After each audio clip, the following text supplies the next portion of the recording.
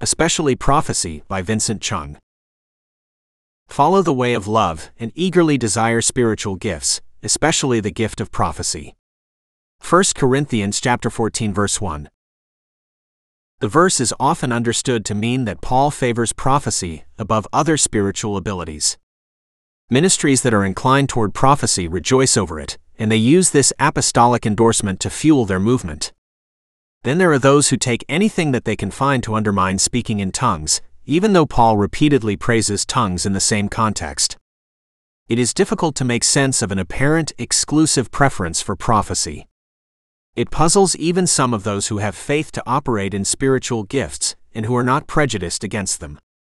Those who assume that this is the apostles' meaning, and who simply accept it, either lack aptitude to perceive the problem, or they themselves prefer prophecy anyway. Jesus performed more healing miracles than other kinds of miracles. When he sent out disciples, he commanded them to preach the gospel, heal the sick, cast out demons, and even raise the dead. He did not place emphasis on prophecy. When he began his ministry, he announced that he would preach the gospel and heal the sick. Luke chapter 4 verses 18 to 19. Although he prophesied, he did not include it in his ministry constitution. When he described his ministry to John the Baptist, he said that he healed the sick, healed the sick, healed the sick, healed the sick, healed the sick. He said it 5 times in different ways, and that he preached the gospel, Matthew chapter 11 verse 5. Although he prophesied, he did not mention it in his ministry description. When Peter recalled the ministry of Jesus, he said that the Lord went about healing the sick, Acts chapter 10 verse 38, and he said that the Lord gained such a reputation for this that even the Gentiles knew it, Acts chapter 10 verses 36 to 37. Although he prophesied, it was not emphasized in his ministry reputation. Healing was in his ministry constitution, description, and reputation. We must not lift up healing to put down prophecy. Jesus was a prophet, and he prophesied in his teaching to individuals, and about Israel, the nations, the church, and the future of the world. He demonstrated so much prophetic powers that he became known as a prophet even during his short ministry, but he was known even more for his miracles of healing. His ministry was explicitly defined by healing even more than prophecy, and certainly no less than prophecy. When we consider the ministries of the apostles and other disciples, we notice the same thing. The Gospels and the Acts do not exhibit a preference for prophecy. If there is a preference, they favor the ministry of healing. This is true not only when Jesus and the apostles were preaching to unbelievers and outsiders. Many of the miracles of healing occurred when people came to them in faith. It was not that they developed faith because they received miracles of healing, but they received the miracles of healing because they exercised faith. Many of the miracles of healing were given to those who believed and followed Jesus. For example, Lazarus and his sisters were close friends of the Lord. In fact, Jesus said that healing was bread for the children of the covenant, Matthew chapter 15 verse 26. He said that the children of Abraham ought to receive healing, Luke chapter 13 verse 16. And of course we are the children of Abraham through faith, Galatians chapter 3 verse 7. Thus we cannot claim that healing was given prominence because it was a tool for evangelism, or to authenticate the gospel, because it was given even more prominence among believers.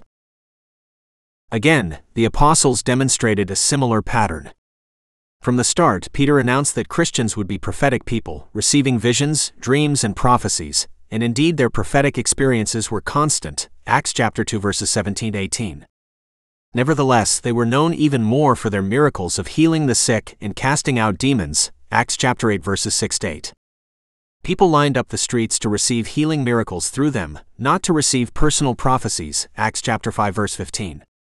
Of course, many miracles of healing occurred as they preached to unbelievers and outsiders, but the miracles of healing among believers and insiders were just as powerful, if not more powerful.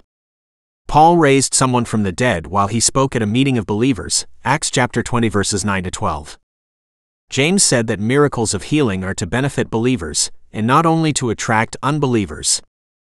He asked the believers, "Is any one of you sick?"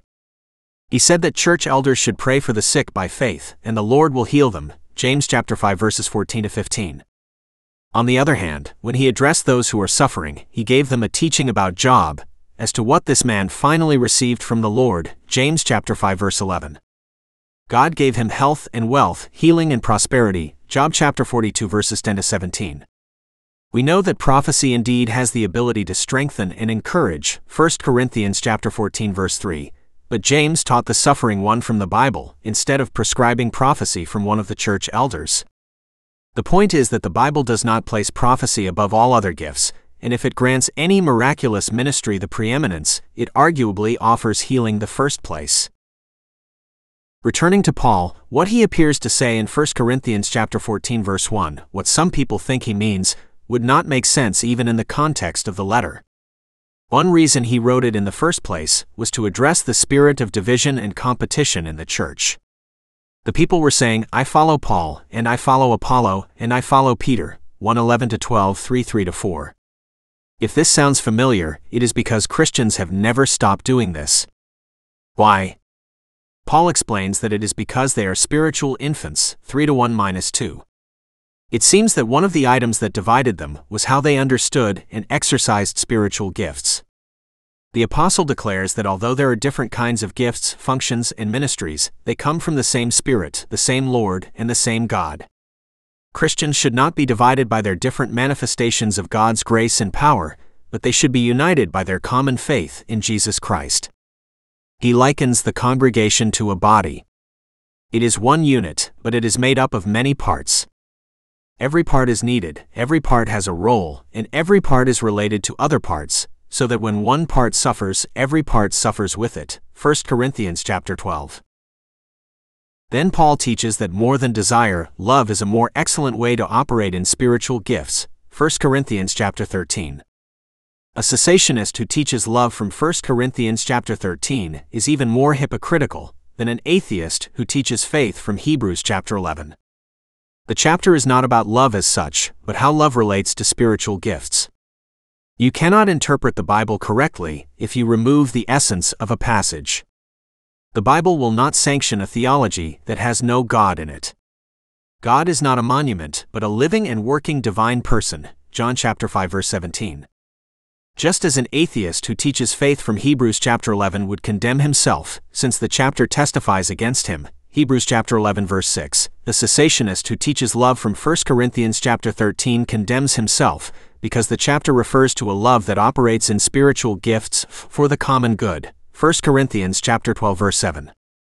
It is a love that is sandwiched between the unity of love, 1 Corinthians 12, and the order of love, 1 Corinthians chapter 14, which, love, is the reason or motive for operating in spiritual gifts, 1 Corinthians chapter 13.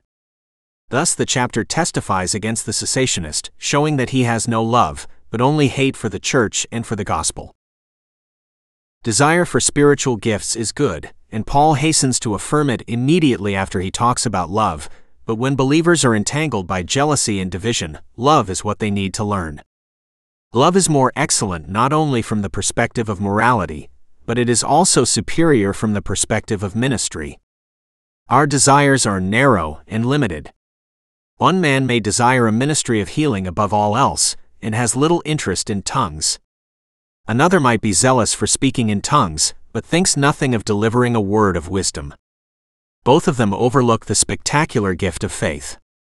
Desire is often restricted by our self-perception. A person might have faith to operate a business for the glory of God and to support the church, but he is crippled with fear when it comes to healing the sick. But love is broad and strong. Love esteems the heart of God and the needs of others.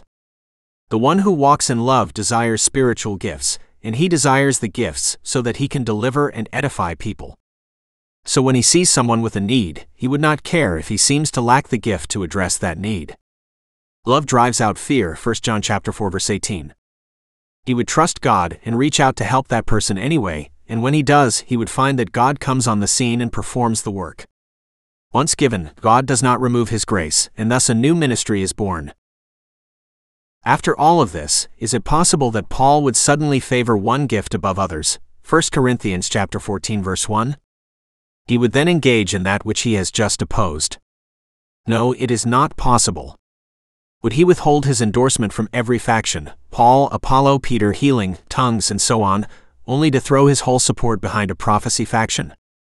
Would he do such a thing right after all that talk about unity and love? No, he would not do this. Therefore, it is impossible that Paul intends to specify prophecy as the supreme spiritual gift. He means something else by the statement, and to grasp what he means, we need to examine the rest of 1 Corinthians 14. It does not take much. Even a brief review would suffice because the matter is obvious. Read 1 Corinthians chapter 14. Throughout the chapter, Paul compares prophecy and tongues, in the process, giving us the impression that the Corinthians had an issue with disorderly and uninterpreted tongues in public assembly.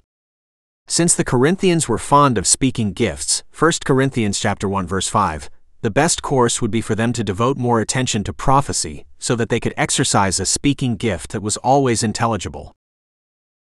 Consider the apostle's solution. It indicates the place that spiritual gifts must occupy in the congregation.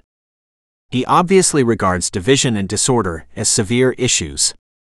Even then, he never suggested that the believers should suspend the exercise of spiritual gifts, not even as a temporary measure. And although it seems there was a problem with the disorderly use of tongues, he never suggested that they should suspend even this one ministry. Rather, he proposes prophecy. He does not mean that prophecy is the best gift compared to all other gifts, but that prophecy is better for them, compared only to tongues, only in public assembly, and only when there is no interpretation. The 3 conditions are crucial, so that the principle does not hold if any of them does not apply.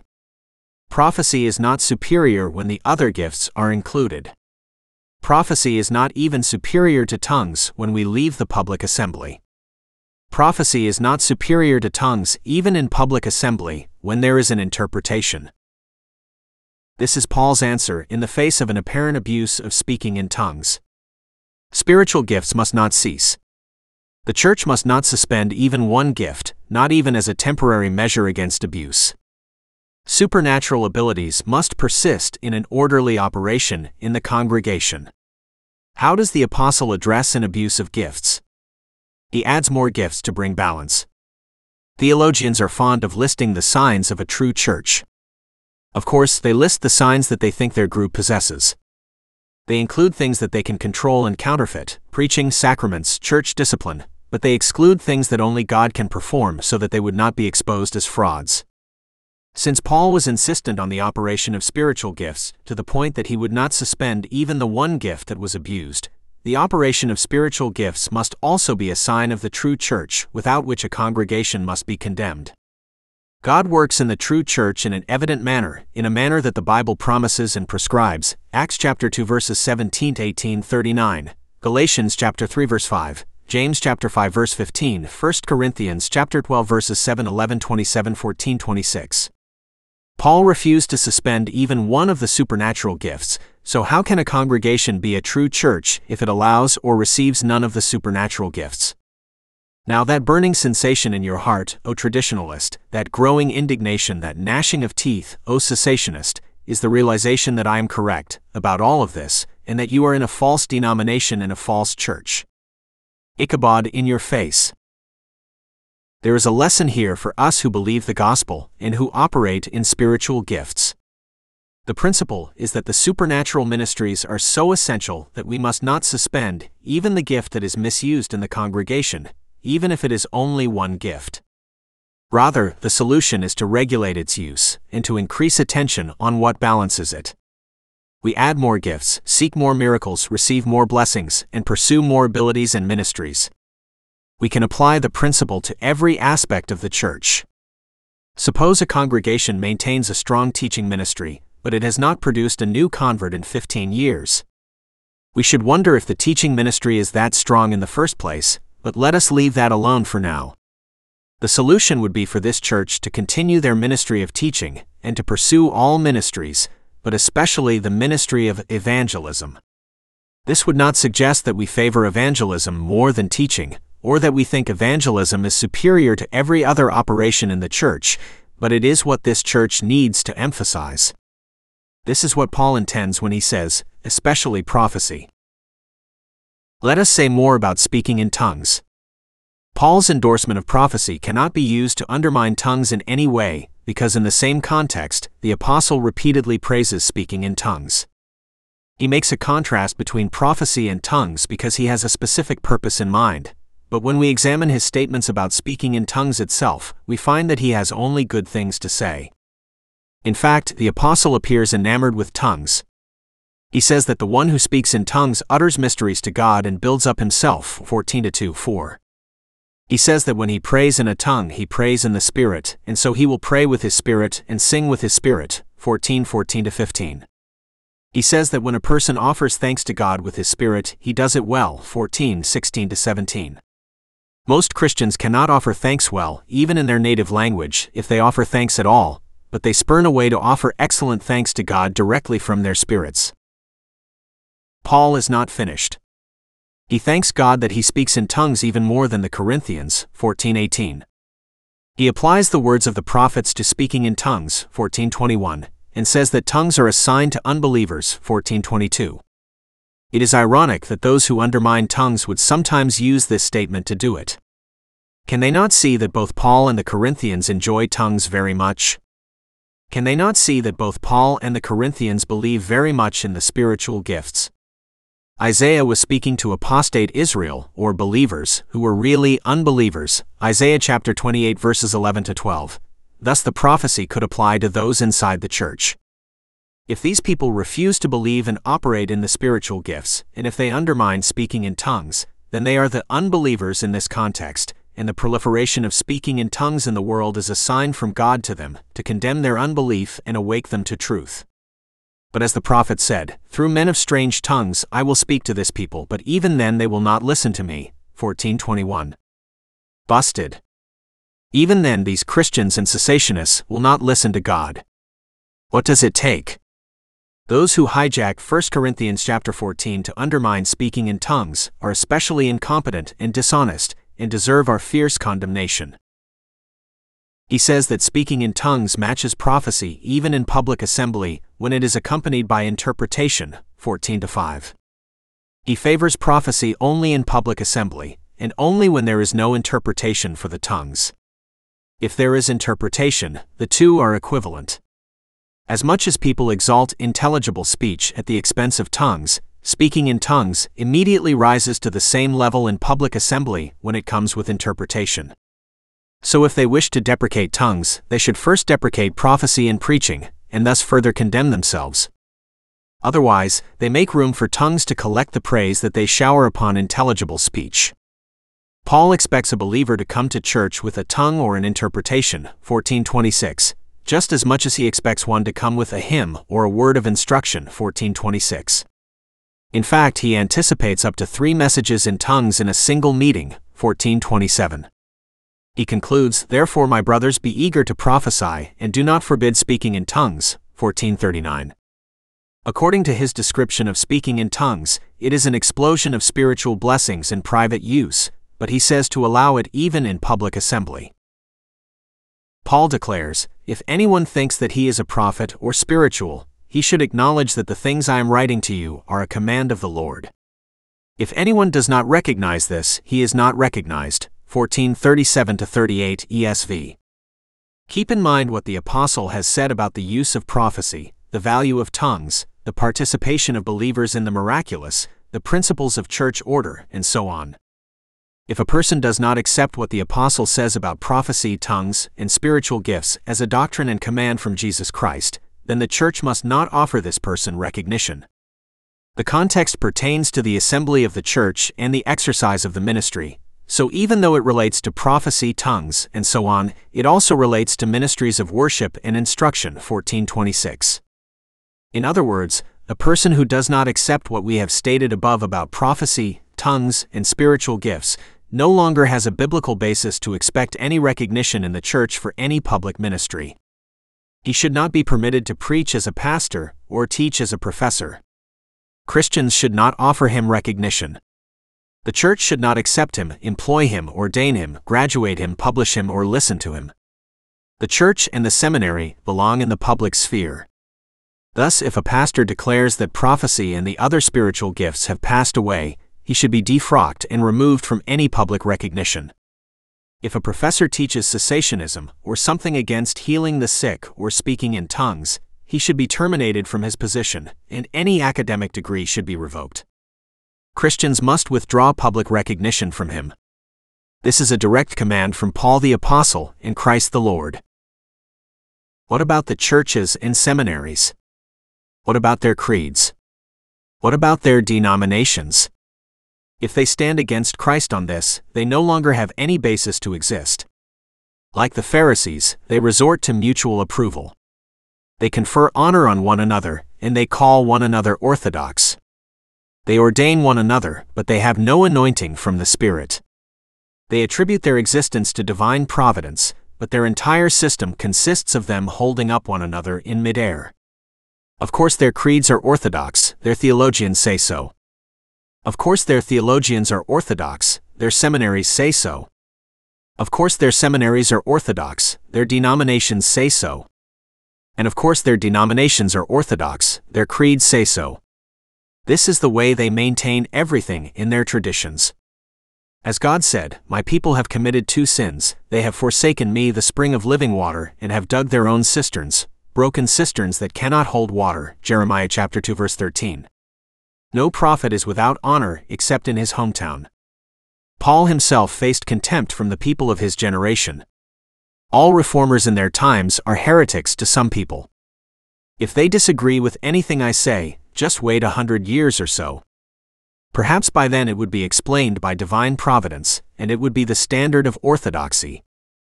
Perhaps by then their children would be my chief defenders, and would claim that they have supported me from the start. God is irrelevant to them. Scripture has nothing to do with it. Tradition is their God. History is their orthodoxy. Why? They are sinful and they are stupid. Considering Paul's verdict on the matter, even I have been inexcusably tolerant towards cessationists and the unbelievers of what Scripture teaches about spiritual gifts and our participation in the miraculous. Although my approach has been criticized as abusive, the truth is that I have offered these people excessive courtesy, and I have not been ruthless enough toward them. What about you?